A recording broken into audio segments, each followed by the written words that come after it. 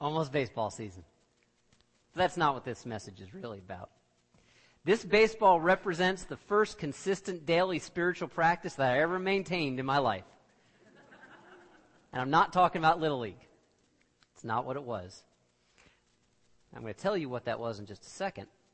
But first I want to tell you about this baseball itself. This was purchased at a World Series game in 1976 in Yankee Stadium in the Bronx. At one point, it had all the signatures of the 1976 Yankees on it. At one point. Get into that in a second. It's the Yankees team that lost to the Big Red Machine, the Chicago Reds, in 1976. They were swept 4-0. But it had the signatures of Mickey Rivers and Ed Figueroa and Chris Chambliss and all my favorite Yankee players from that time. And I said, had past tense, because I was 6 years old when I got this gift. My dad got it for me, brought it back from that World Series game, and I loved it. All the Yankee players, right on one baseball. And for about a week, I treasured it. And then when another ball of mine rolled down the drain into the sewer, I was looking around for a ball that I could throw and play catch with. And what did I find but this ball? And I promised myself, I'm so sure-handed, there's no possible way that I will drop it. I will hold the signatures on here absolutely pristine, and it will stay so clean, and I can put it back without anyone noticing, and it will maintain its original pristine beauty. About, I think it was the fifth or sixth throw.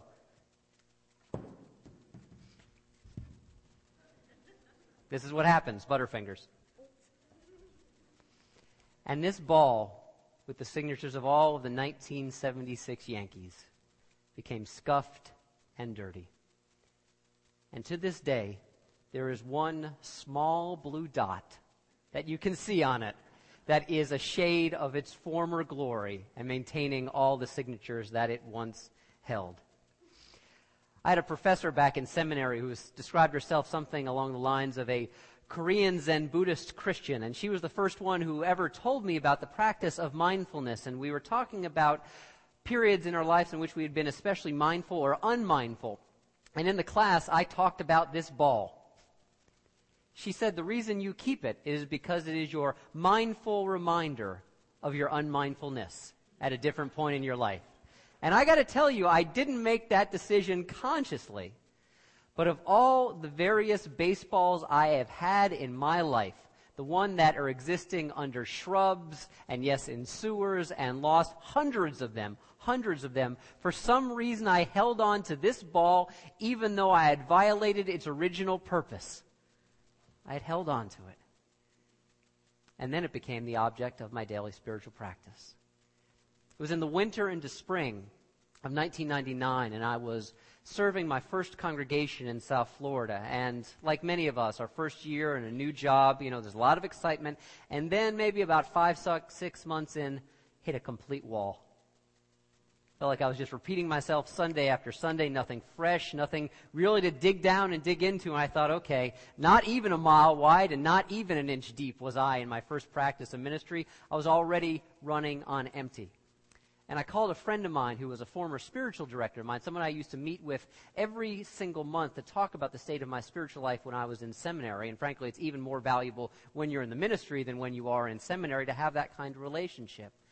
And she said, she came out of a Catholic tradition, she said, well, it's Lent right now. Have you considered having a daily spiritual practice? And I said, well, I grew up Jewish and I'm Unitarian Universalist, so I don't think Lent applies to me. She said, well, give it a try. And we were talking a little bit about what the shape of my days were like at this point, and it turns out what I was doing was watching a ludicrous amount of television to sort of soothe myself, sort of turn off my brain, not in a peaceful way, but in a way of just sort of like, hibernating from the world. And she said, try having a different ritual at bedtime. Try practicing some awakening, some mindfulness before you go to sleep, and maybe in that way you can find some deeper resources. And she said, you have an object of inspiration, something you could use in your spiritual practice. And I went into the box that held this baseball. And this, my mindful reminder of my unmindfulness, became my daily spiritual practice. Every night, up and down, like a visual kind of mantra. Follow the ball up, follow the ball down. Follow the ball up, follow the ball down. It's like breathe in love, breathe out God.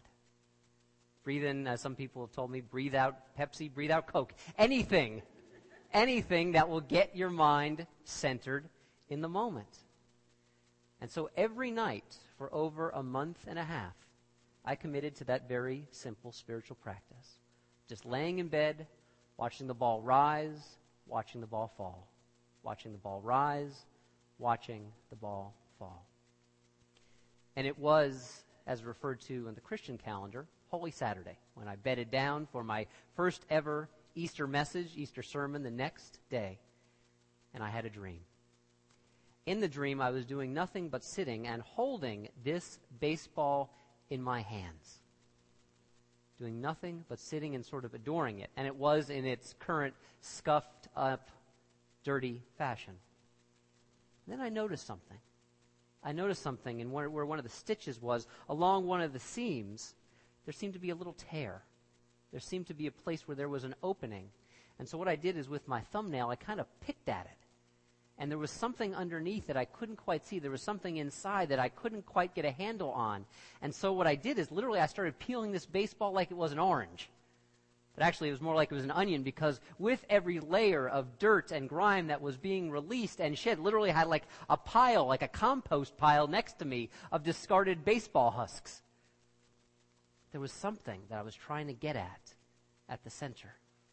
There was something that was trying to reveal itself to me. And so I kept peeling and shucking this baseball over and over and over again. You know, dream time is completely warped. It seems like I was at this for hours, and still I couldn't see what was at the center, what was inside. Until finally, a complete surprise to me in my dream, what I held in my hands was the original, absolutely pristine 1976 baseball. And I saw again Mickey Rivers and Chris Chambliss and Ed Figueroa and Ron Guidry. And I held it up, and it was as beautiful and as new as the day it was born, at least in my life. And I was so happy. And at that moment, I woke up. And I remained as happy as I was in my dream. This baseball, in some ways, had been given back to me. It's an original state. Frank, hold on to that for me, would you? I think that's kind of what Easter is about. Did the dream really happen to me? Well, yes and no. That's kind of the question that Easter puts before us this morning. You see, because in more traditional Christian communities, and although we emerged out of Christianity, we're not a member of the National Council of Churches. We incorporate that aspect of our past as Unitarian Universalists, but we are not only that. In many Christian churches throughout the land this morning, there is the message: you must fully accept that Jesus Christ was crucified on Good Friday and stayed in the tomb on Sunday, and on the tomb on Saturday, and arose on Sunday morning, and then you will be saved. It is an argument over whether you will accept the facts of the story. Accept the facts and be saved. Deny the facts, and, well, you won't. But I think there is a different way of approaching this story, the story of the resurrection. And it is very akin to what I experienced in that dream, in which the scuffed baseball became to me whole again, and I was made incredibly happy through it. I don't think that Easter is most fruitfully approached by arguing over the facts. Did it happen? Did it not happen? We can never answer that. I think it unlikely, to be honest with you, but there are many unlikely things that happen. So I think there's a different question. Can Easter be a calling to our souls? Can it be a calling to our spirits to wake up, to rise up, to be reawakened, to move from an entombed life, a life hidden away, to move into a blessed and more full life? I don't think that argument over supernaturalism will get us anywhere anymore, not here at Wellsprings. Here at Wellsprings, we're engaged in a lifelong conversation about the means, the methods, and the value of human awakening.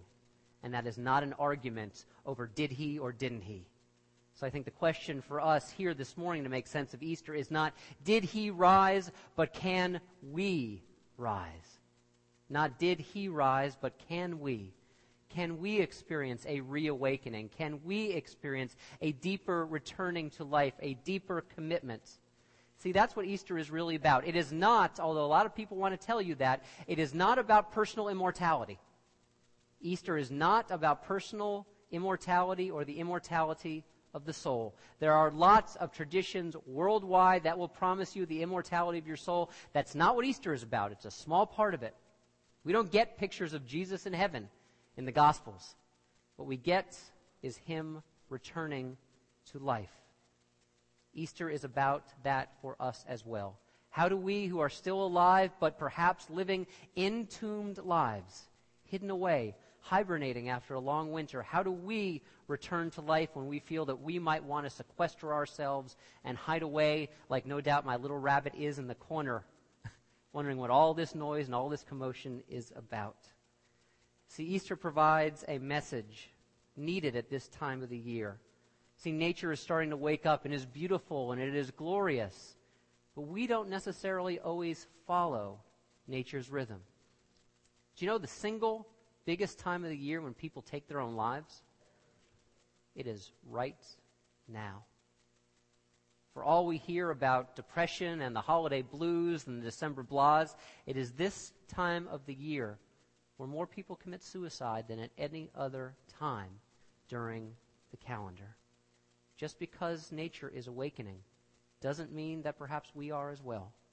Listen to these words of T.S. Eliot that you perhaps might know. April is the cruelest month, breeding lilacs out of the dead land, mixing memory and desire, stirring dull roots with spring rain. Winter kept us warm, covering earth in forgetful snow. Well, maybe not this year too much, but cold at least. Feeding a little life with dried tubers. Bless you. T.S. Eliot was right, and he knew it before social science could prove it to us. Why is it that this time of the year, springtime, early springtime, can seem cruel? It can be because we might be looking around at a life that is blooming and growing, and nature is coming awake. Perhaps we don't feel that way inside as well. Perhaps we feel that the winter season is back where we are, and we are drastically out of step with the world around us. I hope that's not where you are this day, but it's a common experience in springtime. Maybe you've got a soul sickness or a heartache that just won't let you go, because perhaps I think the greatest psychic pain that any of us can feel is when we are living life with our nose pressed to the glass, when we are looking at life from the outside in. When all the beautiful party and all the beautiful awakening seems to be going on out there, and in here we feel out of step, kind of like having a miserable cold or flu on one of those gorgeous 85-degree July days. You feel just completely out of step with what is. And it's this kind of dissonance to which Easter is addressed. We don't want to live if we don't have to, with our nose pressed to the glass, looking from the outside in. And we don't have to. We can live in such a way that we are looking at life and living our lives from the inside out, that we can cultivate who we are and share our gifts and be fully awakened. Now, there's a part of the Jesus tradition that is very different from what's in the traditional Gospels. Any of you know that term, the Gnostic Gospels, or Gospel of Thomas? They were found within the last 40, 50, 60 years, and they picture Jesus in some very, very different ways than the Gospels do, and in some ways that a lot of religious liberals have been drawn to. Because a lot of the Gospel traditions, the one in the Bible themselves, they focus a lot on Jesus the person. Are you going to believe in Jesus the person and be saved? Are you going to believe the story about Jesus and through that find faith and, as they promise, eternal life? Well, the Gospel of Thomas, that is outside their tradition, presents a very, very different picture. It focuses not so much on the person of Jesus, it focuses instead on the wisdom that Jesus shared, which is open to all of us. It's not about believing in a particular way, reciting a creed, believing a dogma. It's about living in a particular way. My favorites from the Gospel of Thomas is number 70. It's just a number of about 100 sayings, one after the other after the other. It says this: if you bring forth that which is within you, what you bring forth will save you. If you do not bring forth that which is within you, what you do not bring forth will destroy you. We'll recite the positive part last again. If you bring forth what is within you, what is within you will save you. Now, Elaine Pagels, who was one of the first scholars, teaches at Princeton to really address this Gospel of Thomas, the Gnostic Gospels, says that she actually returned to the Christianity that she had rejected because she found a different voice of Jesus, a radically different voice in these Gnostic Gospels. She said, this picture of Jesus comes to reveal that you and he are, if you like, twins. And what you discover as you read the Gospel of Thomas, what you're meant to discover is that you and Jesus are, at the deepest level, identical twins. And that you discover you are as much a child of God as is he. Jesus in the Gnostic Gospels, the Gospel of Thomas, says weird, really cool Eastern things that we don't associate with the Jesus of the Gospels. He said, split a piece of wood and I am there. Lift up a stone and I am there too. There's this idea that the sacred saturates our life and is all around us. It's not something up there beyond us. It's something in here and close to us. And it sounds so wonderfully universalistic that I had this idea in my mind from this Sikh teacher that I had read a decade ago. And it's Teg Bahadur, who's the leader of the Sikh religion, who was martyred for refusing to give up his faith in the 17th century in India. He said, why do you go to the forest in search of the divine? God lives in all and abides with you too. As a fragrance dwells in a flower or a reflection in the mirror, so the divine dwells in everything. Seek, therefore, in your own heart. Seek, therefore, in your own heart. Reminds me of what Einstein said. Either everything is a miracle or nothing is a miracle. Either everything is saturated with the sacred, or nothing is at all. See, we can see the miracle here and live from the inside out. We know that we don't have to walk on our hands and our knees in penitence. We don't have to try and struggle with strife and go far, far places away. Here is what we need amongst us, in between us, and inside of ourselves. These are the places that we can find the deepest, truest life. Either everything is a miracle or nothing is. And so Easter, even our non-traditional way of understanding it, invites us to ask the question, what are the tombs that are blocking our particular life? What are the ways in which our souls, our spirits, are feeling entombed this day? Perhaps it is long-held grief or long-suppressed pain. Or maybe your tomb this morning is just an image of happiness that perhaps you think can never be yours. Perhaps in an image of life becoming whole, and you wonder, do I really have this within me? Perhaps we even think that we want to stay in the tomb. Winter is cold, but it is also comforting. If we stay in the tomb, we will remain safe. But all of us really know that life that is trapped ultimately cannot flourish. Life that is trapped and held inside cannot grow, and it cannot be shared. And I'll show you a video clip right now from a movie that is completely irreverent, but also deeply warm and moving. It's from The 40-Year-Old Virgin. And I tell you, I had to really struggle to find what I wanted to give you because I had to share one that didn't have the F word in it.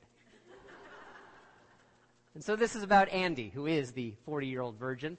And you're going to see a conversation between him and Trish, who's the woman that he is falling in love with, and she is falling in love with him. Go ahead. Now, there's a later scene in the movie that I couldn't show you. I just couldn't push it too much, in which ultimately Andy has to make a decision. And if you still have collectibles, I know some of you do, I'm not telling you need to get rid of them in order to awaken. But really, Andy is like one of his collectibles. He is wrapped away and kept safe. He is inside the plastic. He is hiding himself from life and ultimately has to make a decision. Will he reveal his vulnerability over who he is and over the fact that he's still living a boy's life? And will he actually grow up into this new relationship with this woman who he loves so deeply and loves him as well? See, this time of the year is an invitation to risk. to move beyond where we are when we might feel that we are closed up and wrapped in plastic or entombed in our own safety.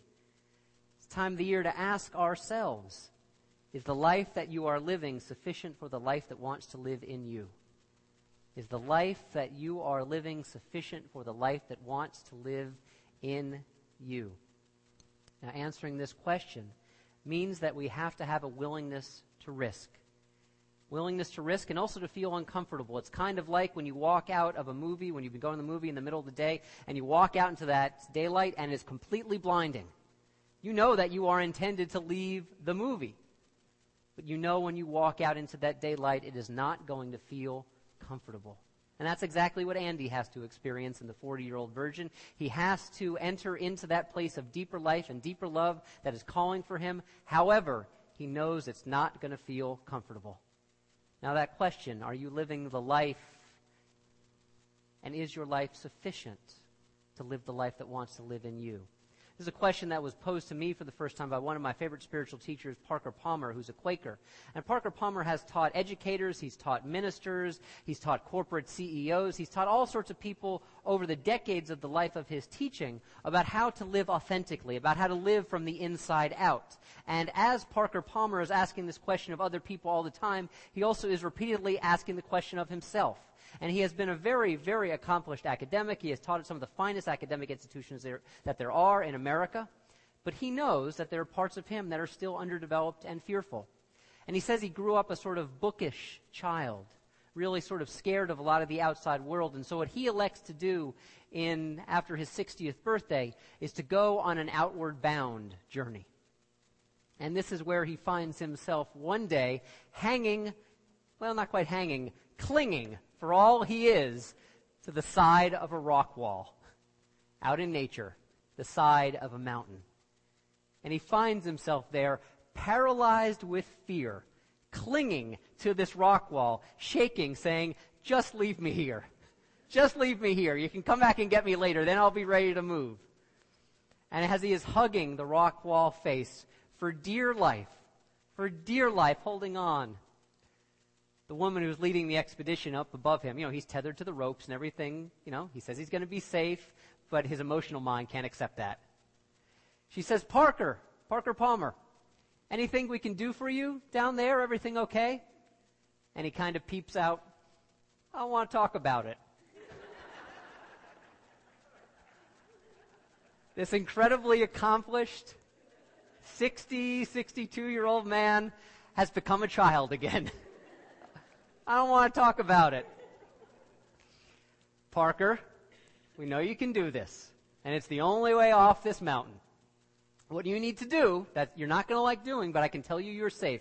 We have you. We are holding you. You are connected. What you need to do is to push back with your feet against the rock wall so that you are perpendicular to the mountain itself.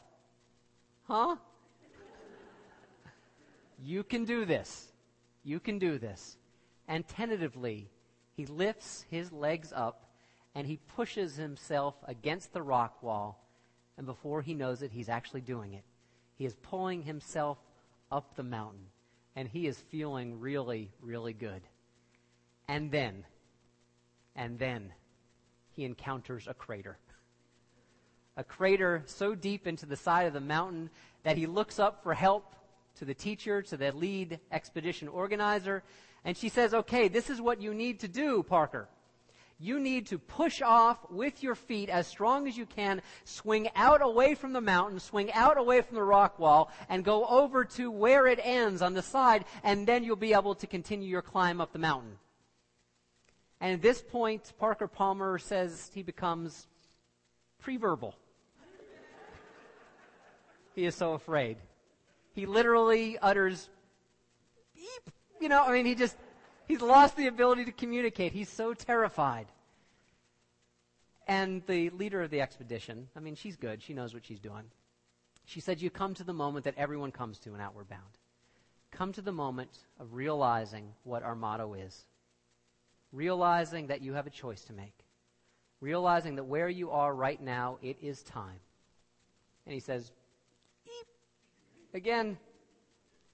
And her response is, this is our motto: if you can't get out of it, get into it. If you can't get out of it, get into it. And at that point, his brain snaps on again. Something in his spirit, a courage he did not know he had, he is now able to face. And he, still trembling somewhat and holding on to that cord, pushes himself out and swings along the crater and doesn't break his head open on the rock, doesn't break any bones, just sort of lands with a thud against the rock, but holds himself there and is able to continue his way step by step up the mountain. That's really what, from our perspective, Easter is about. It is not about an argument over personal immortality. It is not about saying, did he or didn't he? It is about saying, can we? Can we, when we face those moments of knowing that there is no way we can get out of it, of finding those times when we are afraid that the tomb, the hibernation, the hiddenness is all we might know, that we can say, we won't get out of it. We will get into it.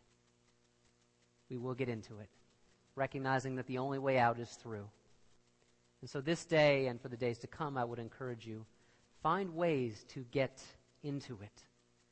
Find ways to recognize that there is that new life inside of you, because all our lives are saturated with the sacred, saturated with Buddha nature or the presence of God or the inner light, the inner spark. Whatever name you would wish to call it, our tradition welcomes it.